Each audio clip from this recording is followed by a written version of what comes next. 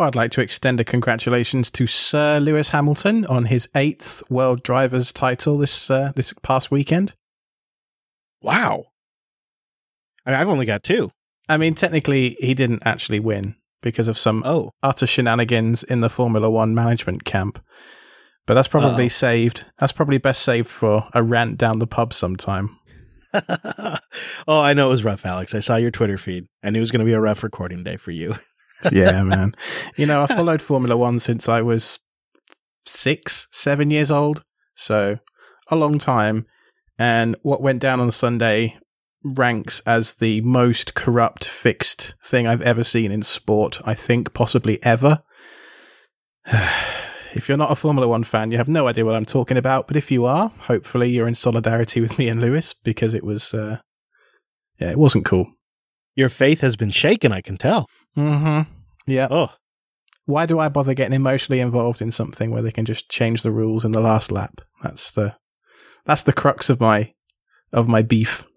I hear you. See, I get really upset when I just watch sports. I either get like really super sucked in any kind of sport, or I cannot pay attention at all. It's one or the two for me. And so it's not generally a pleasant experience. I mean, I'm used to disappointment. I have been an English football fan my entire life, and I am used to not winning major tournaments or going out at some highly tense moment, but at least the rules of engagement are followed from end to end, however corrupt FIFA may or may not be. But the FIA, man, whew, that was some grade A horse manure on Sunday. This will never be forgotten. This will be the day. Never. And I'm sorry. I mean, you know, Max Verstappen, he is a worthy world champion, but this is his first, and it will forever, in my opinion, be tarnished. So, unfortunate for him, but it's the way it goes sometimes. Anyway, should we talk about something that is a little less morbid? And, well, depends on your point of view, I suppose. This AWS outage this past week. It's a little rough for some. And once again, I don't know why, but this is maybe my favorite part. AWS is a big old outage. You go to their status page. Everything's green. It's all good, Alex. Nothing's down. Meanwhile, the services you depend on are just totally not working. And Amazon just said that network devices got overloaded. That was their essential basic statement on the problem. Like, oh, quite the postmortem there. Okay, network devices got overloaded. All right, why? Why didn't your status page work? That kind of stuff. That's like saying, you know, I've just crashed into a tree. Well, why did you crash into a tree, Alex? Well, because I didn't turn my wheel enough to stay on the road. Yeah. I mean, technically that's accurate. Why didn't you turn your wheel enough? Oh, I don't know. Yeah, that's true. They do say they're going to work on trying to get the status page working better, though. But along with this, this is a trend we've talked about before. It's like everything goes along, it's working great until there's an outage. And so a lot of things quit working that are associated with this. Some of the services we use to produce the shows quit working. And then kind of unrelated to this, I believe, Wise also had an API outage, so you couldn't get access to your Wise devices. And as they expand into door locks and other things like that, motion sensors and whatnot, like that matters a lot. It absolutely does. Yeah. I mean, I'm not party to any of the internal Amazon discussions that, as to root cause analysis and that kind of thing. But what I do find interesting are the butterfly effect impacts to smart home users. There's things like, right. We've put a few links in the show notes that I just got from Twitter by typing in smart home AWS outage. And I found people whose Christmas lights weren't working, whose RoboVacs weren't working, whose smart plugs had stopped working, all because the cloud in US East 1 had stopped working. And I mean, you know, stuff like my home assistant Nebu Casa, that stopped working for a few hours because that must have some reliance somewhere on Amazon. And you know, you look at the way in which AWS tell you to architect your systems. You know, they pioneered the availability zone concept. They pioneered the multi-region concept. The trouble is, certain core services, like Route 53, for example, their DNS service, are based out of US East 1. So if that site goes down, doesn't matter how highly available your system is, you can still be impacted by outages like this. Mm-hmm. Mm-hmm. Yeah, and there's so many things that you end up using that are either services, applications, or devices that become dependent on something like Amazon. and you don't even know it until it's out. Like, I didn't realize some of the podcasting tools we were using actually were on Amazon and were using that particular data center. I found out, though, the hard way. It makes you really stop and think about the homogenization of the internet in general, really. You know, stuff like Cloudflare and Amazon, to some extent Google, although I don't think their compute is terribly well utilized, although I'm probably way off base with that given how big Google itself is. Azure as well. You know, there's 5 or 6 companies that control the lion's share of the internet's traffic. And if one of those companies has a problem, then we all do, which makes me question, what's the point in architecting for high availability and spending all these hours spinning our wheels on Kubernetes clusters and all these other complex abstractions on top of these sandcastles, effectively, of cloud architecture, when no matter how much work I put in to keep something available, something completely beyond my control somewhere else down the pipe is going to cause a blockage. Yeah, the other thing that drives me kind of crazy about it is we're really not taking advantage of some of the strengths of TCP/IP and the way the internet can be routed around. It really lends itself to a decentralized internet. And what we've done for convenience and quality of service and whatever is we've centralized. And we're ignoring one of the key original design strengths of the whole network by doing so. And I don't know if the solution is all of us, we just self-host even harder. I mean, that definitely helps isolate us individuals from these outages. But there are circles of the internet that are talking more and more about decentralization and ways they can become more available and less of a single point of failure. I was just talking with Dave Jones, who is behind podcastindex.org, and they're using IPFS for some of their file storage, trying to prevent any single point of failure for a server outage. Really makes you stop and think, like the Mars rover, or the Mars copter, I think, is vulnerable to this Log4j vulnerability. Like, there's just so much, there's so many libraries, there's so much abstraction between us and the hardware these days. It's really impossible for a mere mortal to keep track of where all this stuff and where all these dependencies are going to lie. So, I don't know what the answer is with regards to AWS, because clearly they are the dominant force in cloud computing. But so far as I'm concerned, in my own personal fiefdom of my house, I didn't really notice a huge amount on the day-to-day, except for the Nebukasa stuff. When I was at the supermarket, I wanted to just turn the heating down a bit, because I thought we were coming straight home and we weren't, Besides that, I didn't really notice a huge impact. Yeah. And that's because I use things like WLED and for my smart lights, and Valetudo for my RoboVac, and Tasmota for all my smart plugs.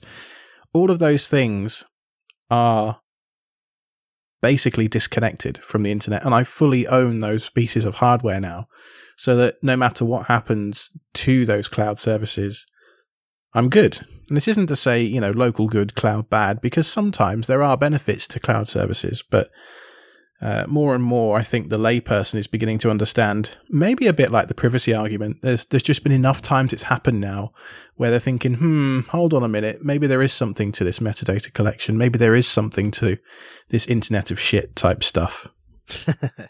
Maybe there is. Yeah. That's a good point. It's like it is maybe each outage is kind of pushing it into a new wave of people that are recognizing the problem. I kind of just have this general philosophy too. It's like, for an application to be whole, I prefer as much of it to be on my LAN, in part for security and privacy, but also, I started using the internet in an era of very limited bandwidth. I sometimes still have very limited bandwidth, and I don't like just extra chatter going out over my internet connection that doesn't need to. Every packet matters, in my opinion, and why send spammy little packets that are just maybe like messages back and forth for what I'm typing when I could run all that on my LAN? So that definitely is a mindset of mine that sort of has kind of, I guess, paid off over the years. Old man doesn't want to use up his modem bandwidth. But, as we just modernize and more things go online, there's also just things you have to use that are cloud-based. There's no way around it sometimes. And yeah, it does go out. I have yet to have it cause an actual genuine issue. For me, it's an inconvenience mostly. Maybe a show goes out a couple hours later. But in my IT life, I did have lawyers as clients, and there would often be like this extreme time pressure to turn around a contract that has something to do with, some $10 million deal. And we did have a situation where the Exchange server went down. And it was like, red alert, all hands on deck, get this thing back up as fast as possible. We've got to get this email up, because everybody self-hosted back then. And so you can also sometimes have these outages when you self-host. And, in like, I'm sure this has probably happened to everyone who's listening who's self-hosted for a while. It's going to fail when you're on vacation or something like that. Like my server here at the studio, which had been running fantastic, of course, crashed while I was on my road trip, and I was stuck in Tucson, and I couldn't get back here for a week to check on what was going on. So that stuff happens when you self-host too, and it's all on you to fix it. Speaking of, I know I mentioned briefly that log4j vulnerability in the last bit. The linuxserver.io team have posted an info notice. I think this is a new thing they've started doing over at info.linuxserver.io about the log4j vulnerability. Essentially, this is a very critical vulnerability in Java, which leads to denial of service and remote code execution in Java apps. It's in Java version 11, so it's quite a recent version of Java. I think you and Wes did a full breakdown in this week's LAN, didn't you? Yeah, we got all the details in there and the steps you'd have to go through to actually trigger the exploit. But spoiler is, you could actually even get this thing to remotely connect to remote URLs and pull down a shell script and run it. So it's not good. It's not good at all. And ironically, it was found by Minecraft users who figured out they could take control of the Minecraft server, because most developers, and for totally reasonable reasons, are logging the commands their users are entering into the shell so they know what the user was doing. And if you take advantage of that, well, you could probably guess where that leads. So there's a lot of Minecraft servers out there that people have set up for themselves that are self-hosting that have to get updated. And you know what? I say good on Linux Server IO for going through and kind of letting people know what's up. I think that's also pretty nice to see, just because I use a lot of their containers. The main one that stood out for me was the Unify controller as being vulnerable. Obviously, that's got some pretty good network level access to your stuff. And so if there's a vulnerability there, you want to be on top of it pretty quick. There is a version released now with a workaround applied, as well as an upstream fix. So if you're running Unify from Linux server in a container, go ahead and pull down that update. There's a few others on the webpage as well. Yeah, I know some of our listeners use AirSonic, and that's one that's currently vulnerable as well. So watch out for that. Now, I've been in the market to buy guitars in the last couple of weeks. Joe and I have been talking endlessly about guitars lately. And a lot of that has involved me F5ing a lot of websites to try and, see what's coming up on the used market, all that kind of stuff. And so I thought there's got to be a better way to monitor these web pages. And I came across an app pick called changedetection.io. This thing bills itself as the best and simplest self-hosted open source website change detection monitoring and notification service. Cool. This looks really good. It gives you a little dashboard and shows you when a page was last checked, when it last changed, and then gives you buttons to check the difference, to recheck it. Mm-hmm. This is so neat. It's really nice. And some of the examples they ship out of the box are for things like the COVID UK government page, for example. So, if you wanted to know when the guidelines change for that for some reason, you could have this send you a notification with the diff of what changed. So you don't even have to go to the website and look it up. I have mine pointed at the Gibson demo shop, for example. And, for me, it just lists, it just looks at the guitars that are on there. And every time a new guitar gets added, I get a push notification through AppRise to my phone with the link to the website, so I can just click on the link and go and have a look at that new shiny guitar that I can't afford. New month, new Home Assistant update. They just released their 2021.12 update. And along with that, there was also a 3-hour live stream, the Big State of the Stream project. Yeah, it's the end of the year. I think they're going to just do this now all the time. Before we get into the details of what they announced, did you see the VR thing that they showed? How they do their team meetings now? I did. It felt very like a rudimentary version of Ready Player One or something like that, you know? Yeah. Well, Paul is filed up on Twitter, and he said, we at Nubukasa are doing all of our meetings in VR now. It feels more like being together compared to just a grid of webcam feeds. Especially for our collaborative sessions, it's a big win. We use Horizon Workrooms on the Oculus Quest 2, which is the standalone headset that runs Android. They don't connect to a PC or anything like that. And he says why it's better for them is number one reason is body language compared to a webcam. Your hands and fingers are now included on the call, so you can point at things, you can gesture, you got emotions, you can draw on a whiteboard. Spatial audio actually lets you know where people are and makes it more immersive. But here's the other thing I didn't consider.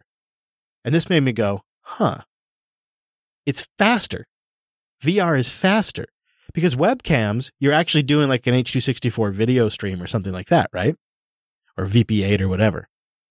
But in VR, it's audio, and then it's just the data for the movements and stuff, the updates for the movements. And they're not actually sending the video feed of it. They're just sending the data feed. And so what you get is you fix this like, oh, no, you go. Oh, I'll go. Oh, can I? Oh, like that's gone now because the latency is so much better. Plus, you can see people are like, gesturing with their hands and whatnot. Actually kind of made me think. Here's when it kind of clicked for me. I thought to myself, this sounds so silly, right? Until then I thought, well, what if we use this for podcasting? Like, what if you and I were doing this right now? Right? That'd be pretty cool. That would be interesting.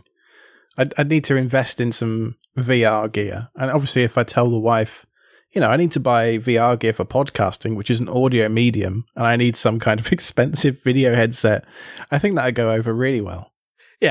Yeah, because really, you're going to want to get like the upgraded strap, and you're going to want the controls. So you're like $500 on Amazon, and then like to get good headphones that plug into it easily, that's like another $100. So you're almost to the price point of the style that you can plug into to the PC, and it actually has good graphics. Almost to a price point of a ticket to come and see you. Yeah. That's true. Yeah. Oh, man. All right. Well, anyways, the other thing that they just kind of slipped in there, maybe I missed this because I haven't been following this super closely, but the Home Assistant Amber, their little hardware device that they had crowdfunded. Well, I guess now it's called the Home Assistant Yellow. So they're changing the name. It's still based on the Pi Compute Module 4. Still got that M2 expansion slot and the Zigbee module and Gigabit Ethernet. And it's still available to order. But it's going to be a little bit, I think, before it's shipping. And now it's called the Yellow, not the Amber. Well, like anything this year, I think you just got to accept the fact that, for example, the 1080 Ti that I have in my graphics card as in my gaming rig, I'm fine with that. I mean, if I could have bought a 3080 or whatever at retail for MSRP, I'd have probably done it. But, I think in 2021, we just got to accept the fact, and 22 now, that these shortages are going to continue. I think I was watching a Jay's 2 Cents video the other night where he was reciting some insider information that he has from his contacts at Intel and Nvidia, who said that the shortages at the end of 20 were going to continue through 21. And now they're saying the same thing at the end of 21. They're going to continue through the end of 22. So it is what it is. We all just got to end up being a bit more patient, I think. Well, there's a lot of negatives to it. In the RV community, it's a massive problem. Parts are super short. And now there's rumors of a diesel exhaust fluid shortage, which the diesel pusher rigs need to go down the road. So the shortages, I don't want to make light of it. It's really bad. However, one silver lining that I would love to see out of it is people repurposing old PCs. Like I'm doing this. Mm-hmm. I'm kind of thinking like, how can I just sort of spread stuff out a little bit or take advantage of stuff, and instead of going with something new, trying to refurbish something old. And I think that's actually a good way for us to be thinking more and more. Yeah, I mean, all of the systems in my house are based around the 8th gen Intel CPU socket. I've got, my backup server, my desktop, my main server, and my work desktop. They're all, all 4 of those systems have, and my Blue Iris system, 5. All 5 of those systems have 8th gen CPUs in them, so that if anything fails in there, I don't even have to think, what generation of CPU does that specific motherboard have? No, it's 8th gen, it's done. Right. And, if you do the comparisons between an 8th and an 11th or an 8th and a 12th, okay, by, 4 generations, there might be 10 or 15% difference. But is it worth the thousands of dollars to upgrade at this point? No. And I remember like 10 years ago when I went from a Core 2 Duo to one of those LGA 1366 i7 960s. Oh, that was like lightning, that thing. And I think it coincided with getting an SSD for the first time as well. Oh, man. Yeah, it's a sweet upgrade. We just don't have leaps like that anymore. I mean, I know NVMe is a lot faster than SATA and SSDs are a lot faster than Spinning Rust, but I think a lot of the main speed generational bottlenecks between, an 8th and a 12th gen CPU. Okay, there's PCIe Gen 4 is a slight change, but on the daily, I'm never really thinking, God, my computer's too slow these days. I think you're seeing kind of a big leap over in the Apple side right now. And I was just thinking about this morning, man. I was just thinking I'd really like the Asahi Linux project to just come along a little bit more so that way I could try out the M1 Mac Mini as a home server in the RV. Because the damn thing takes 28 watts at max load, and that's at max load. And it takes a lot less, down to like 6 or 7 watts at low load, which is just, I can't even fathom that. I've seen the numbers and I still don't believe it. And it makes, for me, like the perfect home server if I could just get macOS off there. I mean, my MacBook Pro that I'm using to record this episode right now, according to iStat, is using 8 watts to drive a 4K monitor, a 1080p monitor, and the laptop internal display, plus all the USB audio processing that it's doing, and 8 watts. So it's nice to see that kind of shift. But yeah, as far as like gear I'm using for my home systems and servers right now, yeah, the older stuff is plenty fine. I mean, I'm still running Home Assistant on the Home Assistant Blue and on a Raspberry Pi. And I did do the new upgrade. I did because on the Blue, I'm using their OS. So now I've been upgraded to their new OS and to the new version of Home Assistant. It's got that brand new configuration panel. It looks a lot better. Ugh. I don't like it. Really? No. I think it's cleaner. It's more organized. It feels, I don't know, more like how it should have been probably all along. Maybe. But it's, curmudgeon over here. It's change for change's sake. It feels, to get to my supervisor panel is an extra click now compared to what it used to be. True. Yeah. I did see some grousing online about that. I had to downgrade as well. I had a bunch of my automations stop working, particularly around Zigbee stuff. Oh, no. So I went to .12.0, I guess. And then I upgraded to .1. The Zigbee stuff still wasn't working. So I was like, right, I'm going back to .11 then. So there I will stay for a little while and see what happens. Crap. I have not upgraded the RV yet. I've only upgraded the studio. That's how I do it. I do the studio first, and then if the studio passes, I'll do the... It's no big deal with Home Assistant OS and the snapshots that you can take. So you just put them in Google Drive, and then you just download it and restore, and it's as if nothing happened, So. My biggest fear is somehow some update writes something to my Z-Wave controller or something like that, Don't hurt the Z-Wave network. Just don't. Yeah, I could see that. Yeah. So there was the new configuration panel. What did you think of the button entity stuff? I like it. I've been waiting for something like this because my wife likes to sometimes use the physical buttons on like a LED light strip or a smart plug. She'll sometimes, if she's just there, she'll just use the button. And that's great. But every now and then, Home Assistant does lose state sync, and so it'll show off or on when we've pressed the button physically. And so now I think I'm just going to replace those with this kind of button, which just makes a lot more sense. It's just a switch you press. It has a state, on or off, but it doesn't move back and forth indicating what its state is. It just says like press. I think that's clean. And I like to see this feature. Users can now be created that are able to log in only from the local network. So, if you want just a purely local user, you can create that. I was also pleased to see for you the new Jellyfin integration. Yeah. How great of timing is this? Great timing. Yeah. The only problem is currently limited to music only, which is not great. I'm sure they're going to get there, right? But it's a good starting spot. We'll see. I would like to see, of course, video and all of that. Also nice that the Hue integration now supports the version 2 of API for the Hue lights and Hue devices, which means they show up a lot faster. That's good to see. And I have a Pi-hole. I know you don't use Pi-hole, but I have Pi-hole, and that integration's been updated to indicate when Pi-hole needs an update, which is nice too. Few integration changes. One thing that came up in the presentation from Paulus was some of the work that's been done in the ESP Home project that's been upstreamed to other projects. Yeah. I actually tried setting up for my Christmas tree. I did a bunch of LEDs for my Christmas tree with running WLED connected to an ESP8266. And back in the day, I've done a live stream with you actually a couple of years ago now. Yeah. Where we had to create an Arduino sketch and then upload it and then do all this ESP tool-based flashing. Now, you can just do it all in the browser and it picks it up in the browser. Oh man, you've got to try it. It's amazing. I love seeing that. Yeah, they give it its due on the live stream now too. Now that they're all part of the same family. That's good to see. And so I did do the Home Assistant OS 7 upgrade. I mean, there's not a lot in this one. The Broadcom and Atheros Ethernet drivers got updated. That's good to see. And this brings the Linux kernel up to Linux 5.10.8.3. The reason why that kind of matters is Linux 5.10 is an LTS kernel that will be maintained through the end of 2026. And so if they're going to be rolling their own OS, which I've always kind of been hesitant about, but I'm warming up to more and more as time goes on, when I see things like they're using the LTS kernel, that to me shows that they're making some good long-term thought choices there about like how to build something that's going to be potentially run on an IoT device for a while. And I made me feel a little better when I saw they're doing that. So I went ahead and did the upgrade first. I do the OS update first. Well, first I do a snapshot. Then I do the OS update, reboot everything. And then when it comes back up, I do the Home Assistant update.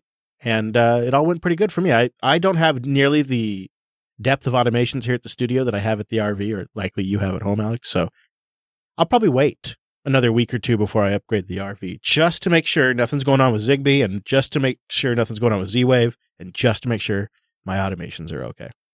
I mean, look, I know what's going to happen is if I post in the forum saying I had this issue, someone's going to say, well, you've been ignoring this thing in your log files for the last 6 months, this deprecation notice, and I don't know, I just can't be bothered to deal with it, so I downgraded for now. Anyway, speaking of which, I think it's time we did some feedback, don't you? Yeah, we wanted to do a bunch for this episode. In fact, we were going to mention it earlier. It's episode 60. It's a feedback special. Indeed, 60 episodes. Wow, that's a lot of episodes. In fact, if we've been doing weekly, we'd be at 120 by now. Whoa. You see my maths there? That was quick. Pretty quick. Anyway, Red asks, do you guys have any naming conventions for your Home Assistant automations? Oh, that's a great question. I should. If you were to look at my automations right now, I think I've tried 3 different naming schemes, over the couple of years that I've been running Home Assistant now. It's kind of embarrassing. You are an XKCD comic personified, are you? Yeah.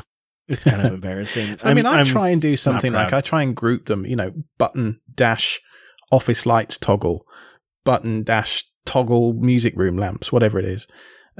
Climate dash up and downstairs set to 18 Celsius, that kind of thing at 8 a.m. I try and make the titles as descriptive as possible, starting off with, the type of event first, or integration, I suppose, first. Mm-hmm.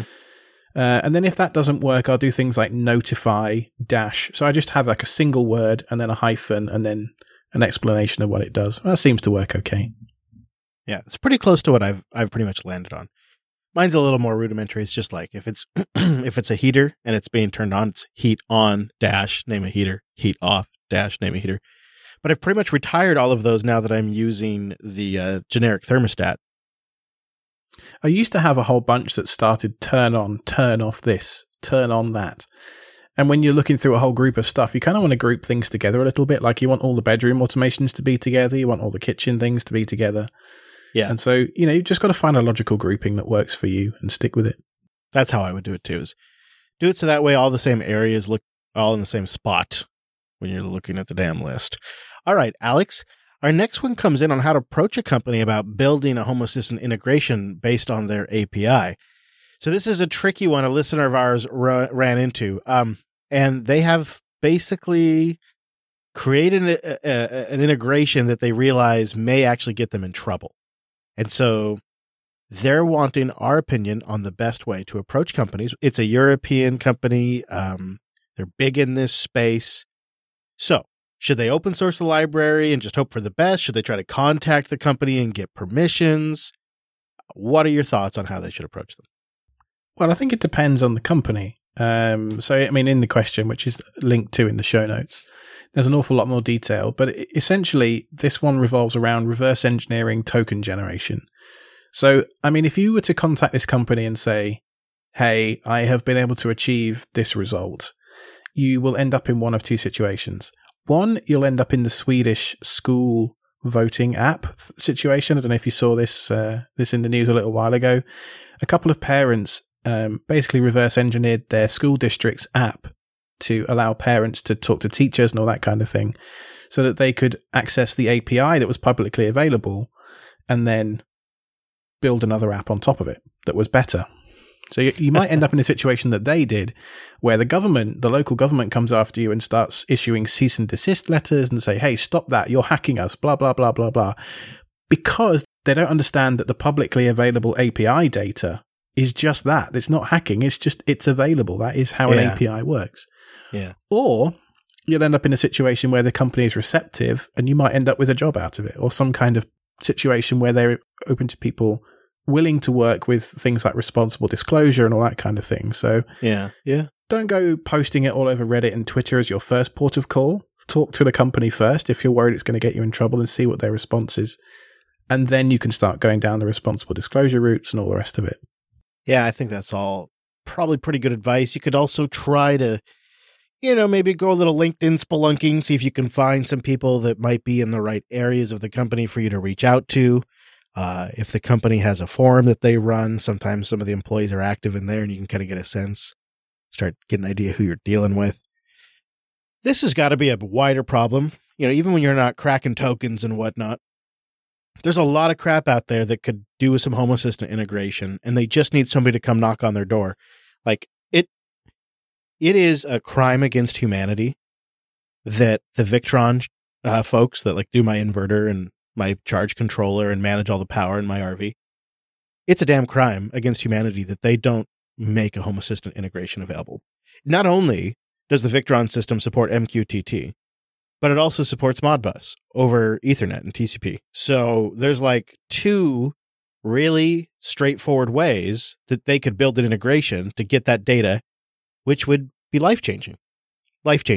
And I've talked to people who've built all their own solutions for this stuff, but it's just a great example of you can find people out there that are reverse engineering it right now for these Victron systems.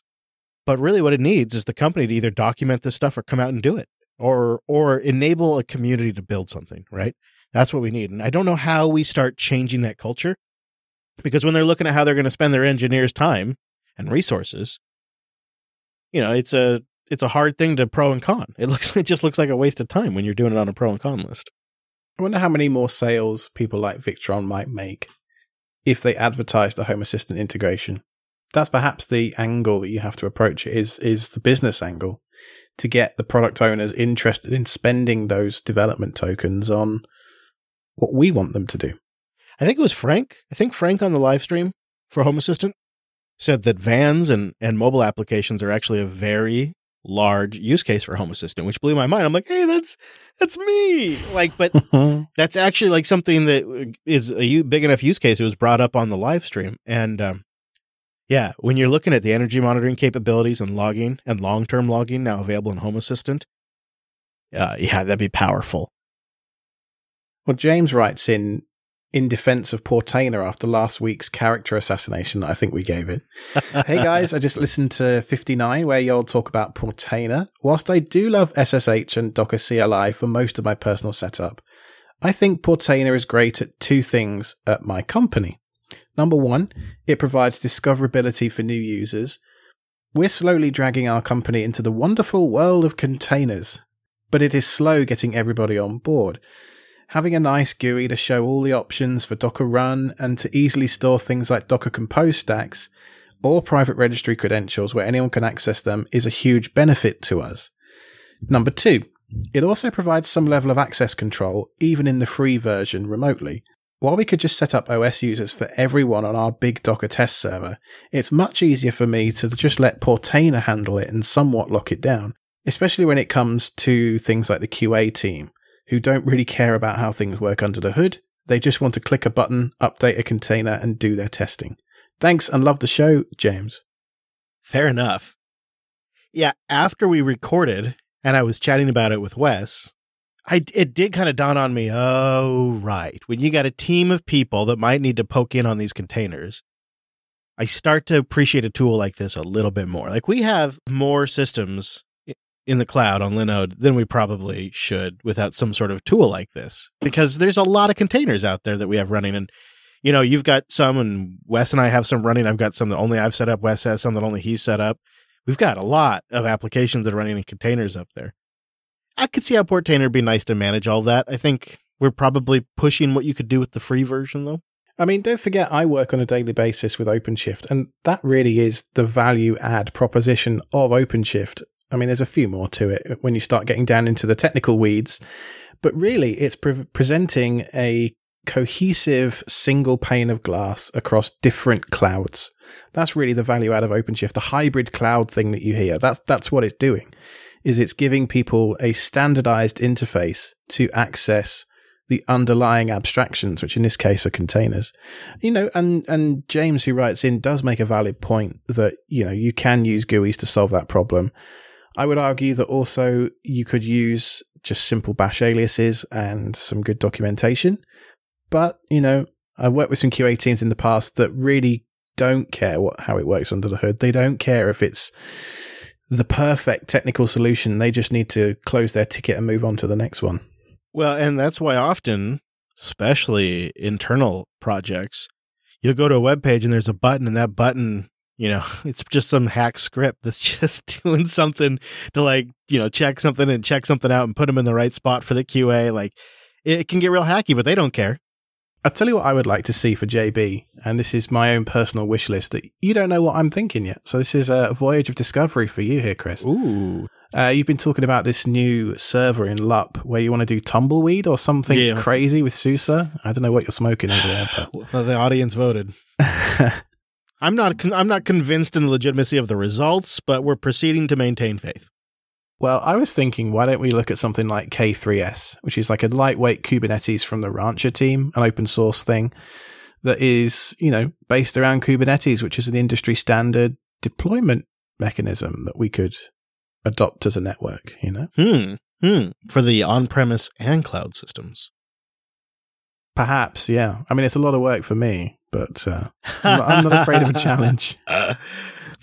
Yeah, okay. Yeah, we should talk more about it. We should have like a little powwow with Wes and like, you know, brainstorm. I mean, there's a bunch of problems to solve, like DNS and load balancing and, you know, access control and all that kind of stuff. But for me, when we had that Hedgehog outage a couple of weeks ago, for me, it was a red flag to say, hey, Chris doesn't have access to this box. Perhaps you should fix that, Alex. Perhaps we should have a more centralized way of managing all the JB core services that we use to do the production of these shows. Okay, so 5 writes in with a science fiction self-hosted vision. This is a bit wacky, so bear with me. All right, get in story mode. Stay a while and listen. Okay, so I perceive my data as captives on a Titan-class closed system ship. Some of the captives are treated quite restrictedly, whilst others might be provided with what seems like paradise, with ample food and simulated sunlight and fauna and so on. As we know, what appears to be too good to be true typically is too good to be true. There's no telling when the captors decide to unleash a vicious creature or deadly virus on the captives.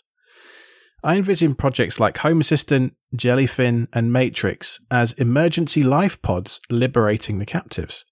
It would be suicide to take on the whole armada at once, but we are able to rescue a few captives from each platform. Once our Libre starship is prepared for their arrival, the captives can adjust to the stable LTS systems, and these systems could also be stable container-based systems. Look, I'm not judging. After the freed captives are acclimatized, we can fly off and break free the next victims behind proprietary space jails. Keep the Jupiter Broadcasting beacon illuminated for our wayward souls. Okay. I want whatever he was having when he wrote that in. That's great. It is true, though. I kind of, like last episode, I was kind of grousing about hosting Matrix, but I do feel like it's a bit of a hedge. I totally admit Discord gets more engagement, has a way bigger network effect. It's way simpler for users to get going on. And from an administrator's perspective, it's so much less work. But Matrix is ran on my own infrastructure, and like I like that I can have an @Jupiter Broadcasting account on there. It's like my domain. And so I feel like it's a bit of a hedge from when it seems like eventually Discord's going to turn into like a piece of crap, as all of these social platforms tend to eventually do. And so we keep it going, and I also like the challenge of figuring out how to manage something like a Synapse server, which is a constantly growing and changing beast. It's just it's an interesting infrastructure challenge too. Charles writes in, he says, I've been listening since episode 1. I have an idea for discussion on the show that I'd like to hear you guys chew on. What about self-hosting Git? Is it worth that over using something like GitHub? I see so many people in the community, often open source software users, that are just up on GitHub when we have solutions like GitLab and Git, and of course, there's just plain Git. I'm not a developer myself, but I'm trying to move my self-hosted services to Git-based Docker Compose files. Thanks as always. So Charles wants to know your thoughts on like running your own GitLab or just using GitHub, because I know you use GitHub quite a bit for stuff. Doesn't have to be an exclusive relationship with GitHub. So that's the thing, right? I mean, I run a Git server at home, and I mirror every single Git repo that I have on GitHub using their mirroring functionality built into Git to my local instance. So I generally go with GitHub on stuff that I know other people are going to see or want to see, or I think they might find useful, just simply for that network effect. And then everything else, like my personal wikis and stuff like that I don't want Sache to have access to, I keep them in my local Git instance and they never leave my LAN. It's just, there are different classifications for different types of data, in my opinion. And, you just got to figure out which service works best for that particular piece of code or whatever it is. Man, if that doesn't just sum up how I kind of weigh the pros and cons of what I cloud host versus what I self-host right there, actually. Because you're using Git for your notes system, right? So that's, for that reason. Yeah, I'm still figuring that out, actually. The Obsidian mixed with Drone CI and an Nginx-based container running mkdocs. I am still working on that blog post, but I don't know. Since I've become a parent, my time just evaporates. Oh, yeah, I know. I just can't get the blog posts out like I used to. I am still working on it, and I am still using it, but maybe I'll get it out before the end of the year, but we'll see. Pew, pew, pew. All right, it's our last one. Pew, pew, pew, pew, pew. And we'd love to get your feedback. We try to get a couple in every episode, and every now and then for a special version of the show, like additions, like these 60 milestones. It's great to have your feedback, so we can just go through all of these. So please send us your thoughts, your questions, your ideas, your cool builds, whatever it might be at selfhosted.show/contact. And Deckbot takes us out with the last one, saying, I often hear comments like infrastructure as code, as well as sentiments like your servers are cattle, not pets. Well, as a Linux system enthusiast, I disagree with that premise. My servers are pets. They are special in my heart.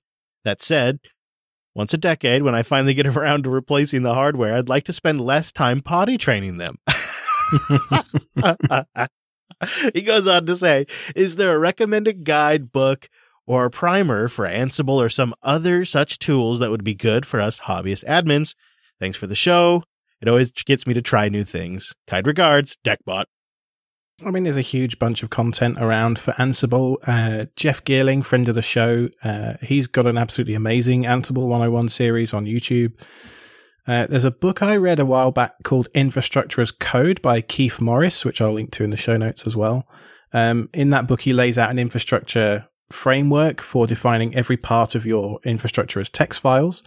And sometimes, as we call it, code. So infrastructure as code, that's what the phrase means. And essentially, my take on infrastructure as code is it's actually helping me be less stupid, because I can't tell you how often I set a system up manually, even if it's a very simple task like installing 1 or 2 packages, and then a year or two elapses and I come back to that server and I'm like, what did I do that for? How, what? And so for me, it's just a case of saving myself, a future self, a bunch of time.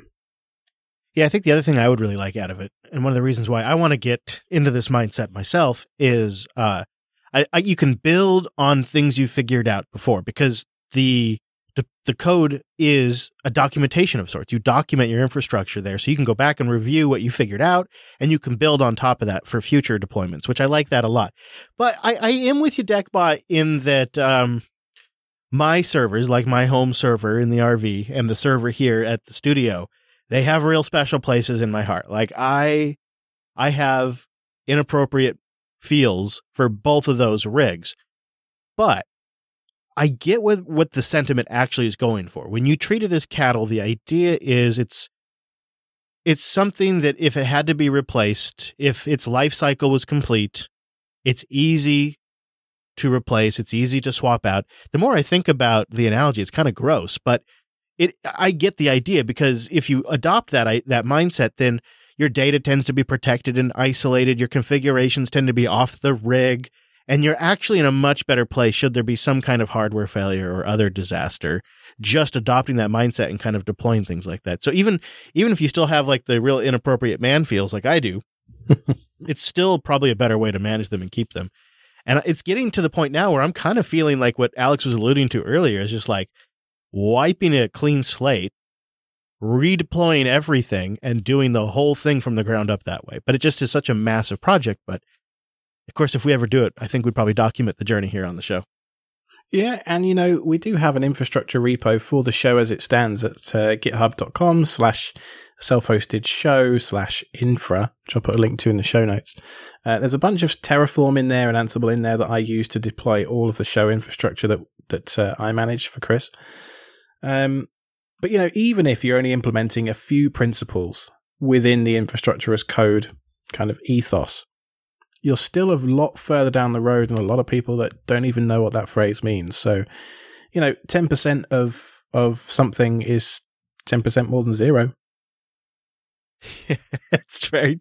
I like your math today, dude. You're math whiz.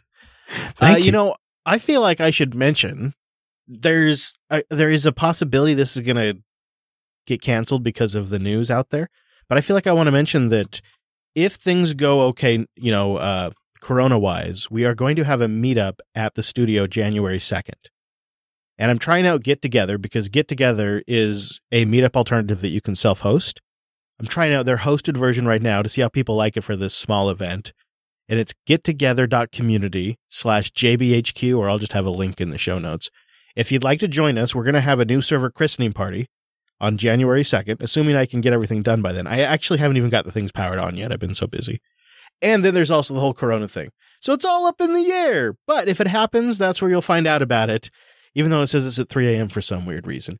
Also, I'd like to mention that we've now launched, based on popular demand, a network-wide membership. And if you sign up before the end of December, it's coming up quick, I'm taking $2 off a month for a year.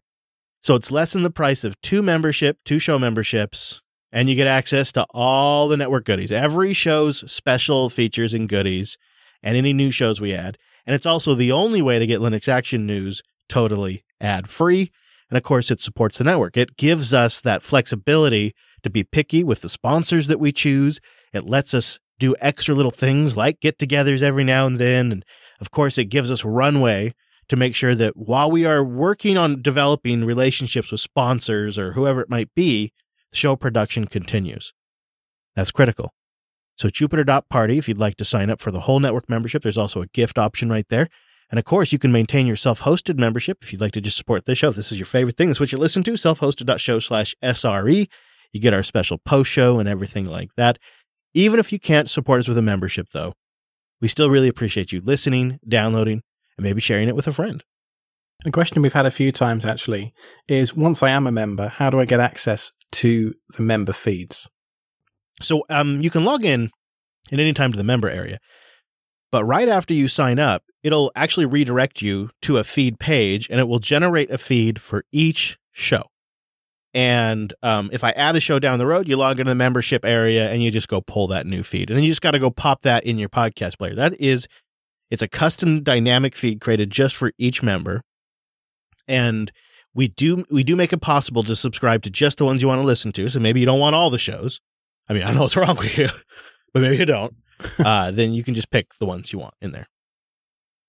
Well, very good. Thanks for supporting the show if you're an SRE already, and good work, Chris and Wes, on that membership. It's something that's been in the works for a very, very long time. Yeah. You know what? It was like we had to connect multiple platforms together, 3, and then there was like contract stuff, because now all of the shows, which I didn't say earlier, but this is kind of a big deal too, it's not limited ads anymore.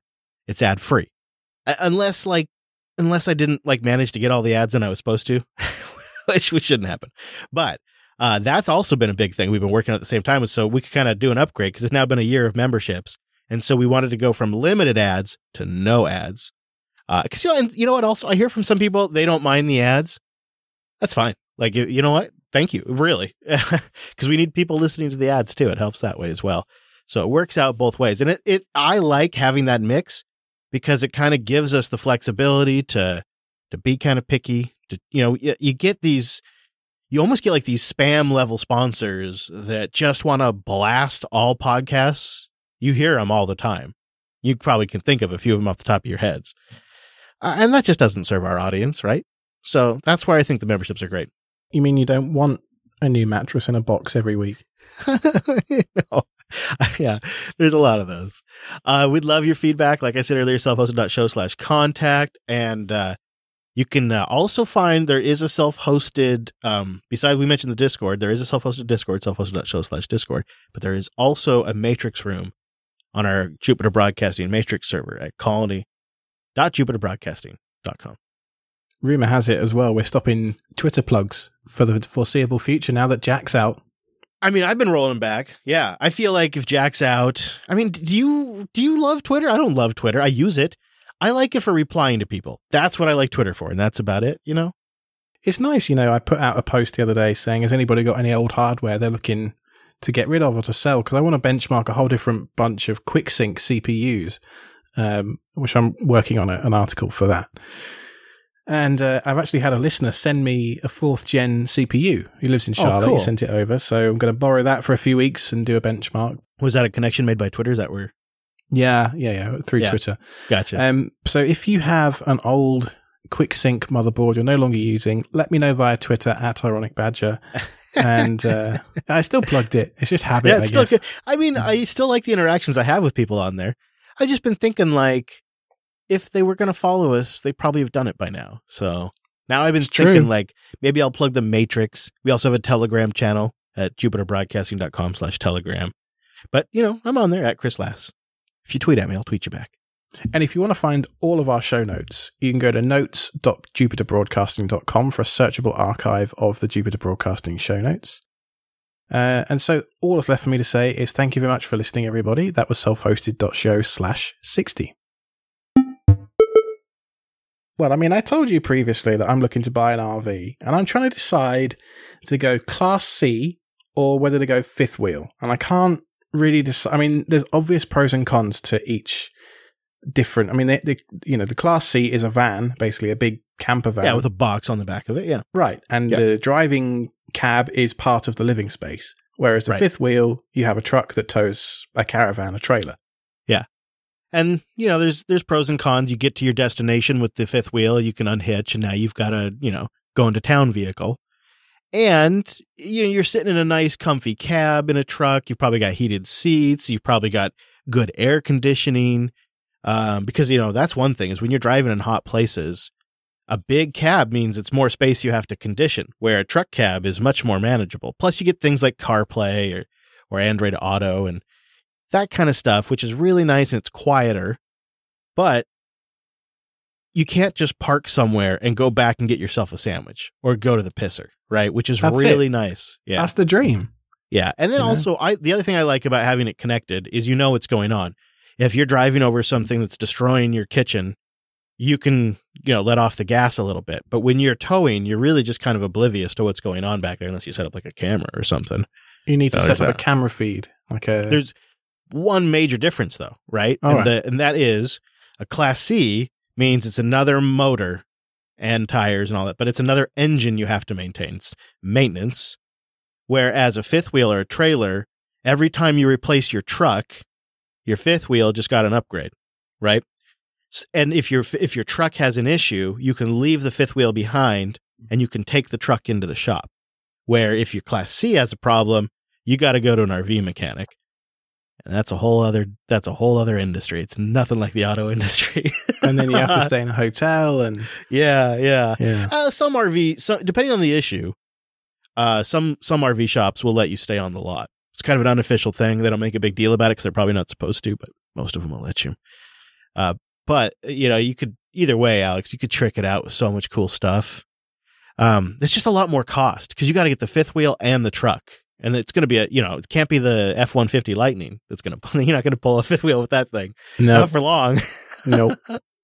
I was looking at it and, probably, 350 is what I'd need for a big trailer like that. Yeah. Yeah, you could probably do it with the 350. With the Beyonce hips and the Shrek mirrors out the side. Yep. That's what we call them anyway. The dually. Yeah, you got to have the dually and all of that kind of stuff. And see, I don't think I want that. I think I want something. A big truck. I'm not intending to live in this caravan, in this trailer. I'm intending to road trip in it. But living? No, it's not for me. Yeah. And so do I want my vehicle to be a dually with massive mirrors? And I'm thinking no. I mean, the big downside to me for a Class C, like you said, is I need another vehicle, presumably when I get to my destination to do sightseeing. So I either need to tow something or do a convoy. Or get a small Class C. There are some ones that are not much bigger than a van. But towing's not so bad. I think you'd be able to tow pretty easily. And most of those Class Cs have enough horsepower. You get a flat tow if you can. I don't know, it kind of depends on your vehicle. But if you can do flat tow, it's pretty simple. Takes you just a couple of minutes to hook a car up or unhook it. The only downside with those is you can't back up. You can't back the rig up while they're connected.